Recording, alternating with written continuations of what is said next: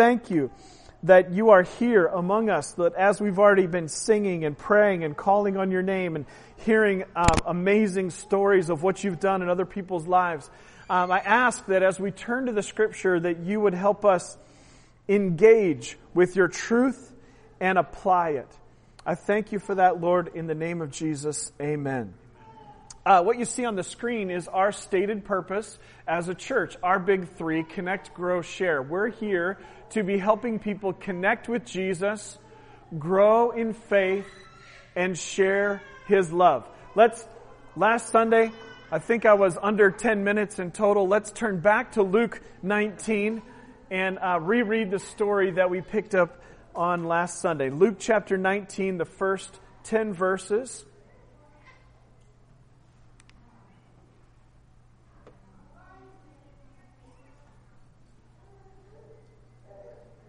All right. Everybody there? Luke 19, verses 1 through 10. Now, this is Dr. Luke writing, and I think it's helpful for us to get a little context.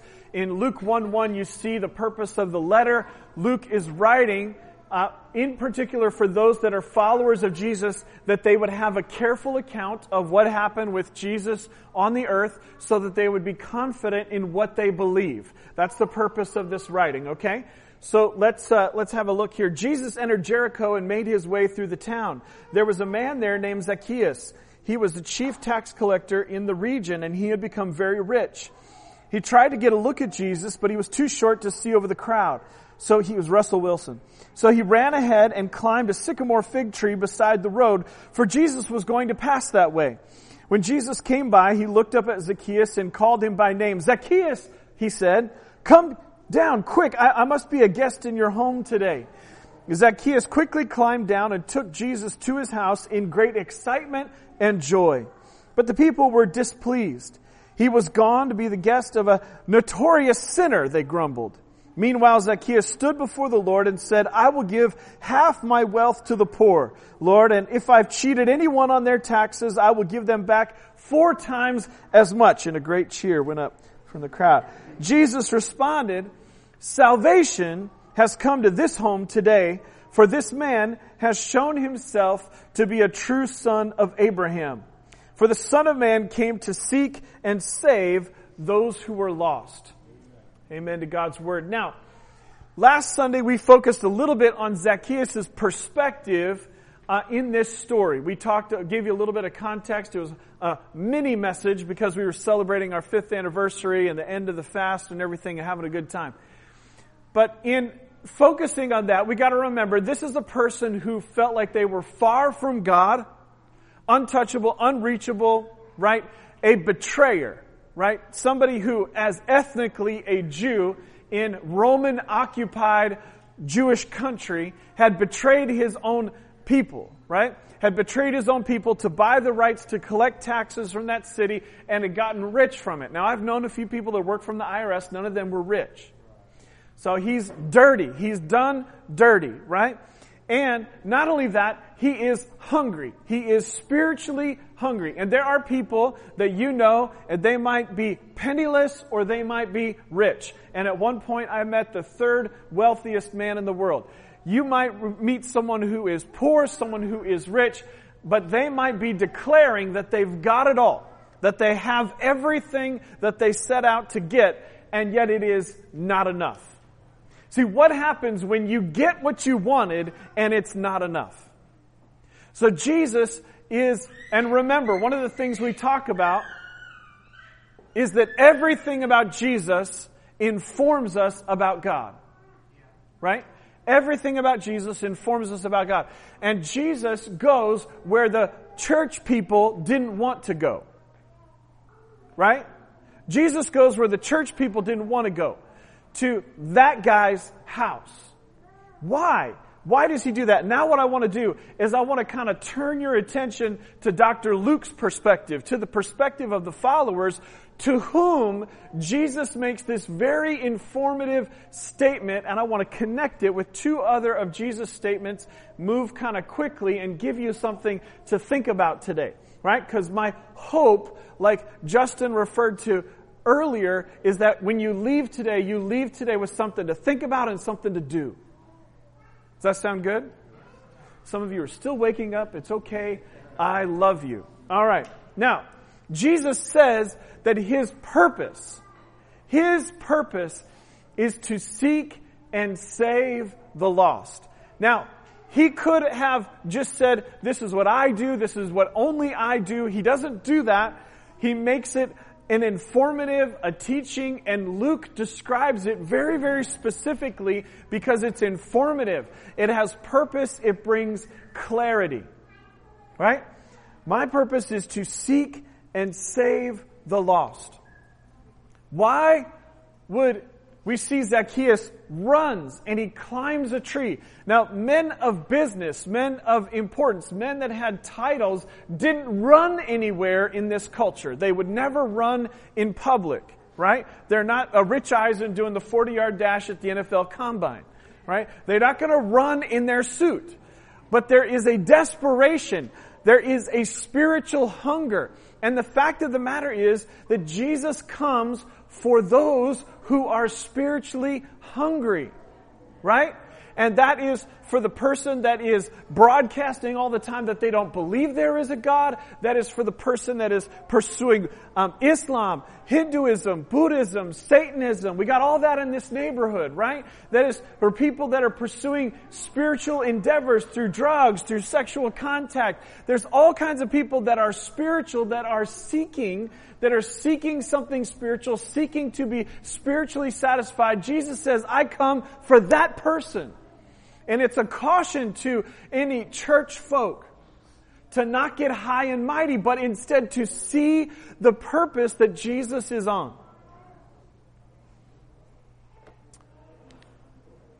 I want to connect what Jesus says with two other sections that we refer to often here that I think are really important. Jesus says, I'm here to seek and save the lost. In Matthew chapter 22, verses 36 through 40, you don't have time to read the whole thing. Somebody comes and says, Yo, Jesus, what's the most important thing in the book? And this is what Jesus says. There are two. Love God with all you've got, and love your neighbor the same way you take care of yourself. So, that says to me that the most important thing that the good book has to say is that I should not be me-focused. It's not all about me. It's not all about me. Right? Now, for me personally, as a kid, I suffered sexual abuse at the hands of other kids, never thought of myself as having been abused because it wasn't an adult. Years and years go by and I'm reading a book trying to help some other men with sexual addiction, and all of a sudden it opens up to me that I had the same symptoms of somebody that was sexually abused. And a part of what came along with that was great dysfunction and how I viewed myself, and also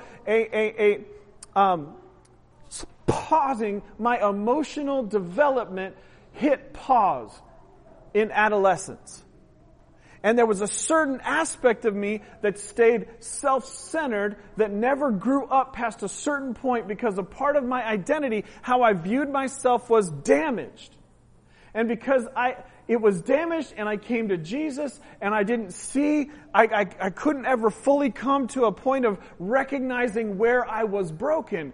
And it wasn't until I came to a deeper state of recognizing where I was broken, where I could allow God to come in and bring healing. And through the same principles that are used in Celebrate Recovery, was able to kind of come to a place of greater healing and then stop being so self-centered.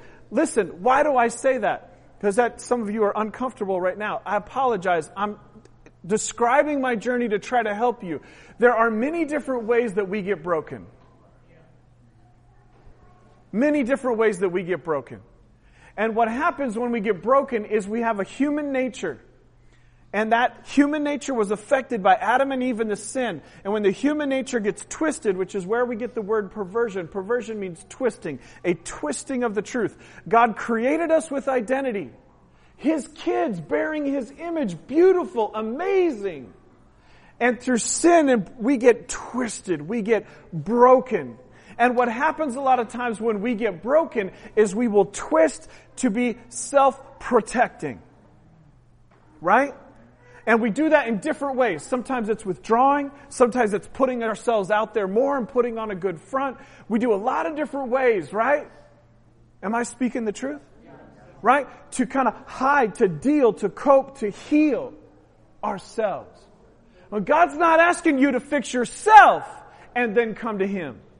He wants you to come to Him broken, just as you are.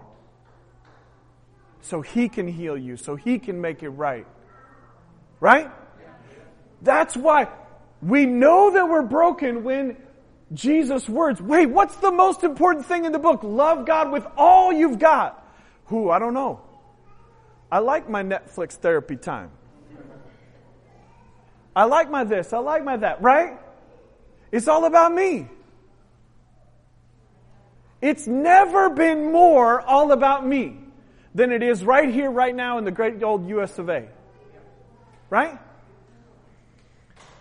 Love God with all you've got and love your neighbor as yourself. Woo! Now he's talking crazy. You want me to love somebody else that I don't know the same way I take care of myself?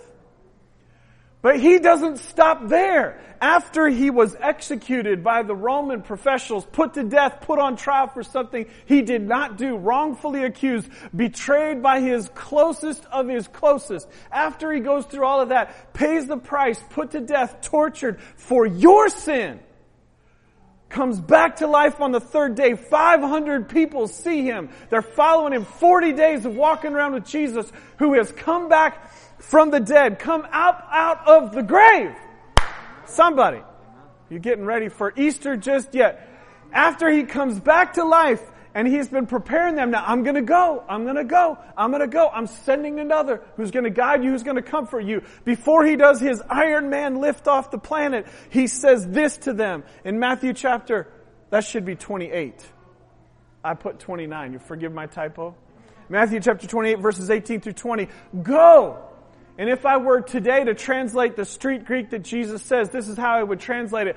Go and urge as many people as possible, people from every ethnicity, go and urge them to become followers of me and teach them what I taught you. That's what he says. He doesn't say that to the rock stars. Do you notice this, right? He could have said, okay, Peter, James, John, this is what I want you to do. The rest y'all just follow them. He could have said that. And in America, that's how we take it, right? We show up on Sunday to attend an event and just watch. None of you, of course, but most people. I'm going to show up at an event and hey, as long as there's somebody in my neighborhood that's doing that Jesus thing, I'm all right, right? But it doesn't engage me. No, Jesus didn't say, hey, Peter, James, John, you do this, and Andrew and Thomas. No, Thomas, I remember you doubted me, and Andrew, you got issues, and he didn't say that. He said to all that were gathered there, go and urge as many people as possible to come to me. Now, what the heck do I do with Jesus' words? Right? In the real world. Can we just be real? In the real world, what do I do with that? So I want to zero in. I'll do half this week. I think we'll do the second half next week. How do I, as a follower of Jesus, respond to His words to try to help lead others? Because actually, the church has gotten it all twisted. Discipleship is not about taking a class. It's not about content delivery. We certify you, now you're a disciple of Christ. No, that is not a faithful interpretation of Jesus' words. A faithful interpretation of Jesus' words about discipleship, about leading others, is before they are believers of Jesus and after they are believers in Jesus. That's what he's actually talking about. So we've got to ask ourselves this question. How do we follow Jesus in the way...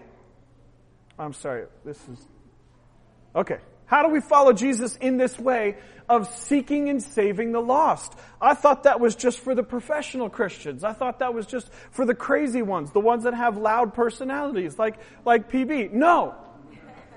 There is something practical, and listen, earlier this morning, right? We had Somebody was parked in such a way that if they stayed there, they would have gotten a ticket. And so what did I do? I told them. I said, hey, you gotta move your car so you don't get a ticket. I don't see him here, so I won't say his name.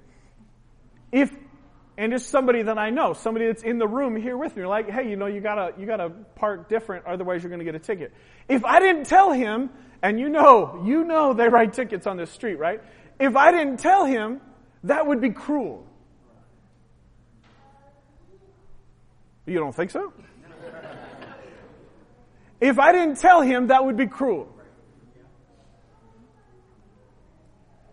And yet that's how we live around people that are not believers of Jesus. They are going to hell.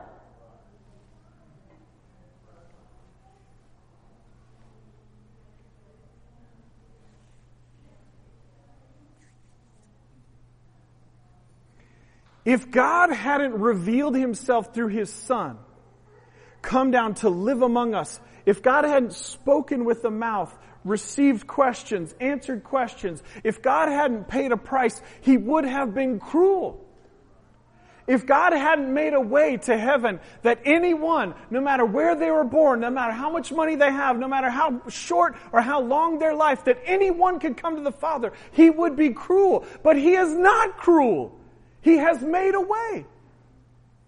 So I have to stop and put myself in Luke's shoes. I'm not that smart, so I'll go with one of the other ones. Andrew, maybe. Right. So I put myself in Andrew's shoes, and how would I feel? Because I remember at 16, after a few weeks of kind of realizing what this forgiveness of sins meant in my own life, after having seen some people die, some friends in jail, after having been suicidal, after having gone through some stuff at 16 years old, I remember this okay, this Jesus thing is for real. This is life-changing. I'm forgiven. I'm clean. I don't have to walk around with my past. I don't have to walk around, even though some people look at me a certain way and different people gave up on me. God hasn't given up on me. And I remember what that felt like, right? Okay, I'm forgiven. I'm clean. So what do I do? That's a part of this question. How do we follow Jesus in this seeking and saving the lost? So today, I want to, in 5 minutes, talk about these simple points. 1, follow Jesus yourself. 2, be available. Be available for the people that are in your life. And that means that sometimes this has got to go here. Be available. Ask questions and listen. Just real quick, how do I follow Jesus myself? Well, first of all, I've got to have faith in Jesus, that he is who he said he is. And second, I've got to live out of a thank you. If your life is miserable, it may be that you're approaching God or Jesus through religion and not a relationship. It's okay. Be honest. Tell somebody, get some help, grab a purple book, let's go back to zero.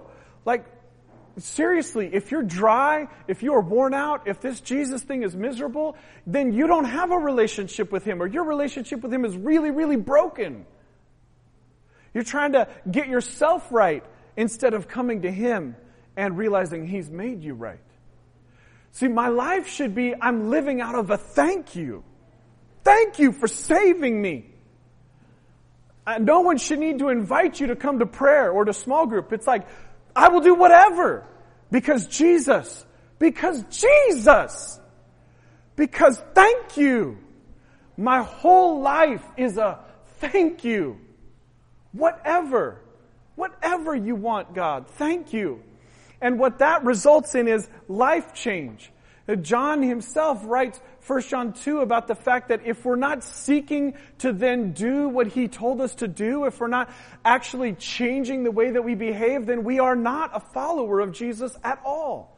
See, life change that you heard Justin talk about, that you heard Holly talk about, life change is the imperative, must. It is the absolute thing that always happens with anyone who is a follower of Jesus. Not because they're trying, because they can't help it.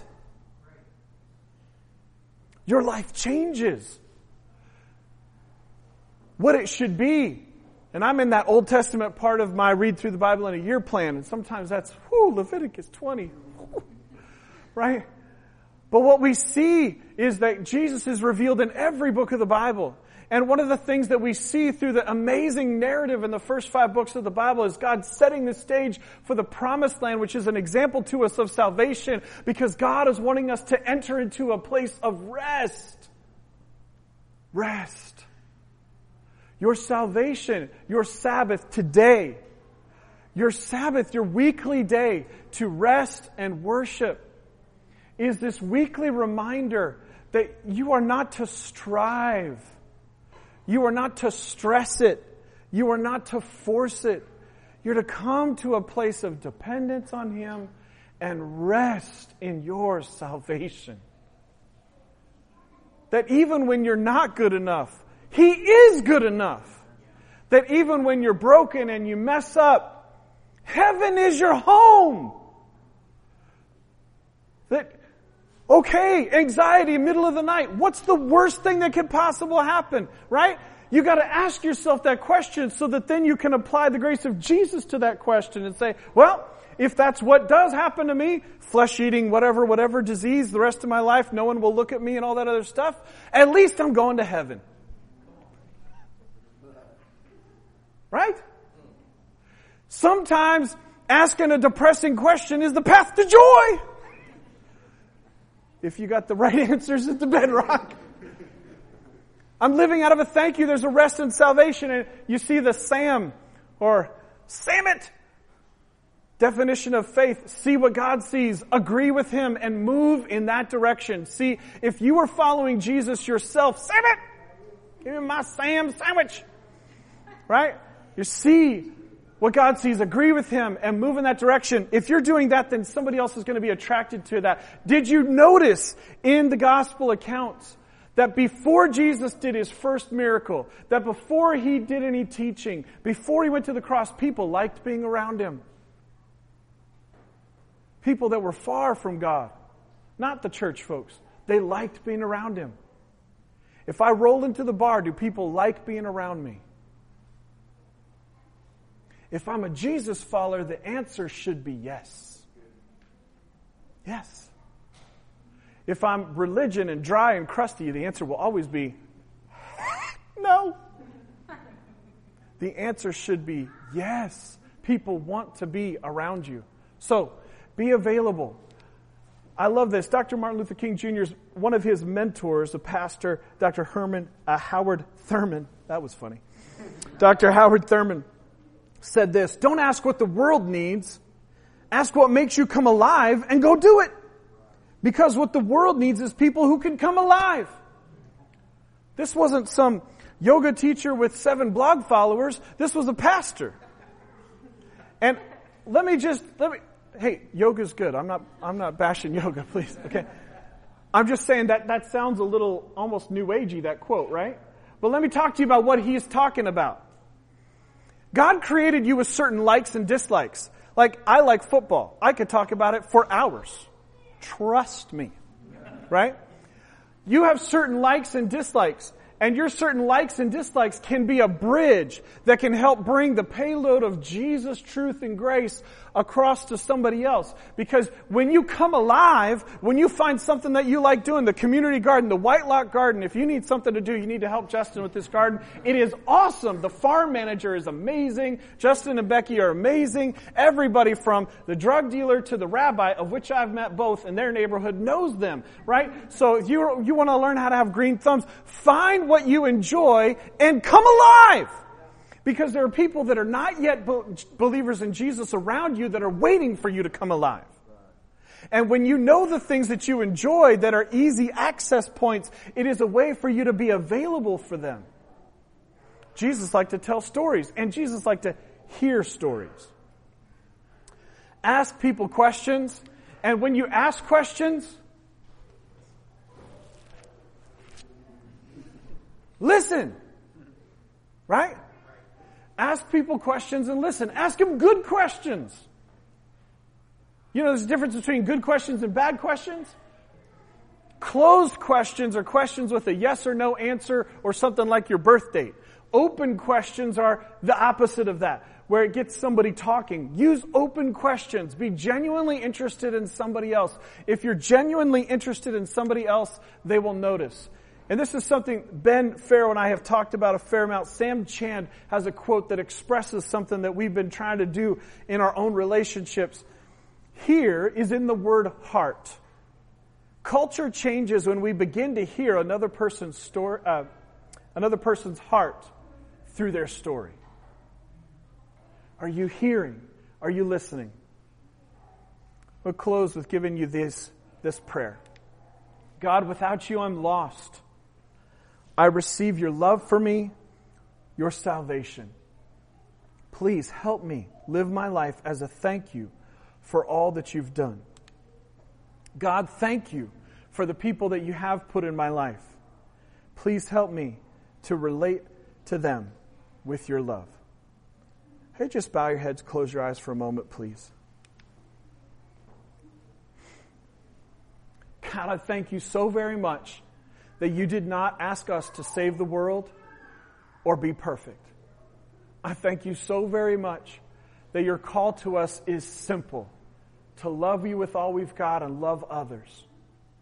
To urge others to be followers of you. Lord, we don't know what to do. We don't have what it takes. But God, we're willing to come to you to confess our need, confess our failures, receive your forgiveness, and ask you, what do you want us to do? I thank you for it. I thank you for it, that you don't ask us to live a lonely, solitary life, and that you don't ask us to do this in our own strength, but to do it out of your strength. I thank you for that today in Jesus' name. Amen. Amen. Thank you so much for being here today. So glad that you're here. Just want to remind you, today's songs, every Sunday we'll put up on the screen the songs we're singing. We have on YouTube, we post it on social media on a regular basis. There's a YouTube playlist where the songs that we sing on Sunday, you can listen to them, kind of get used to them. Did you think the band, weren't you thankful for the band playing today? Oh, yeah. Yeah.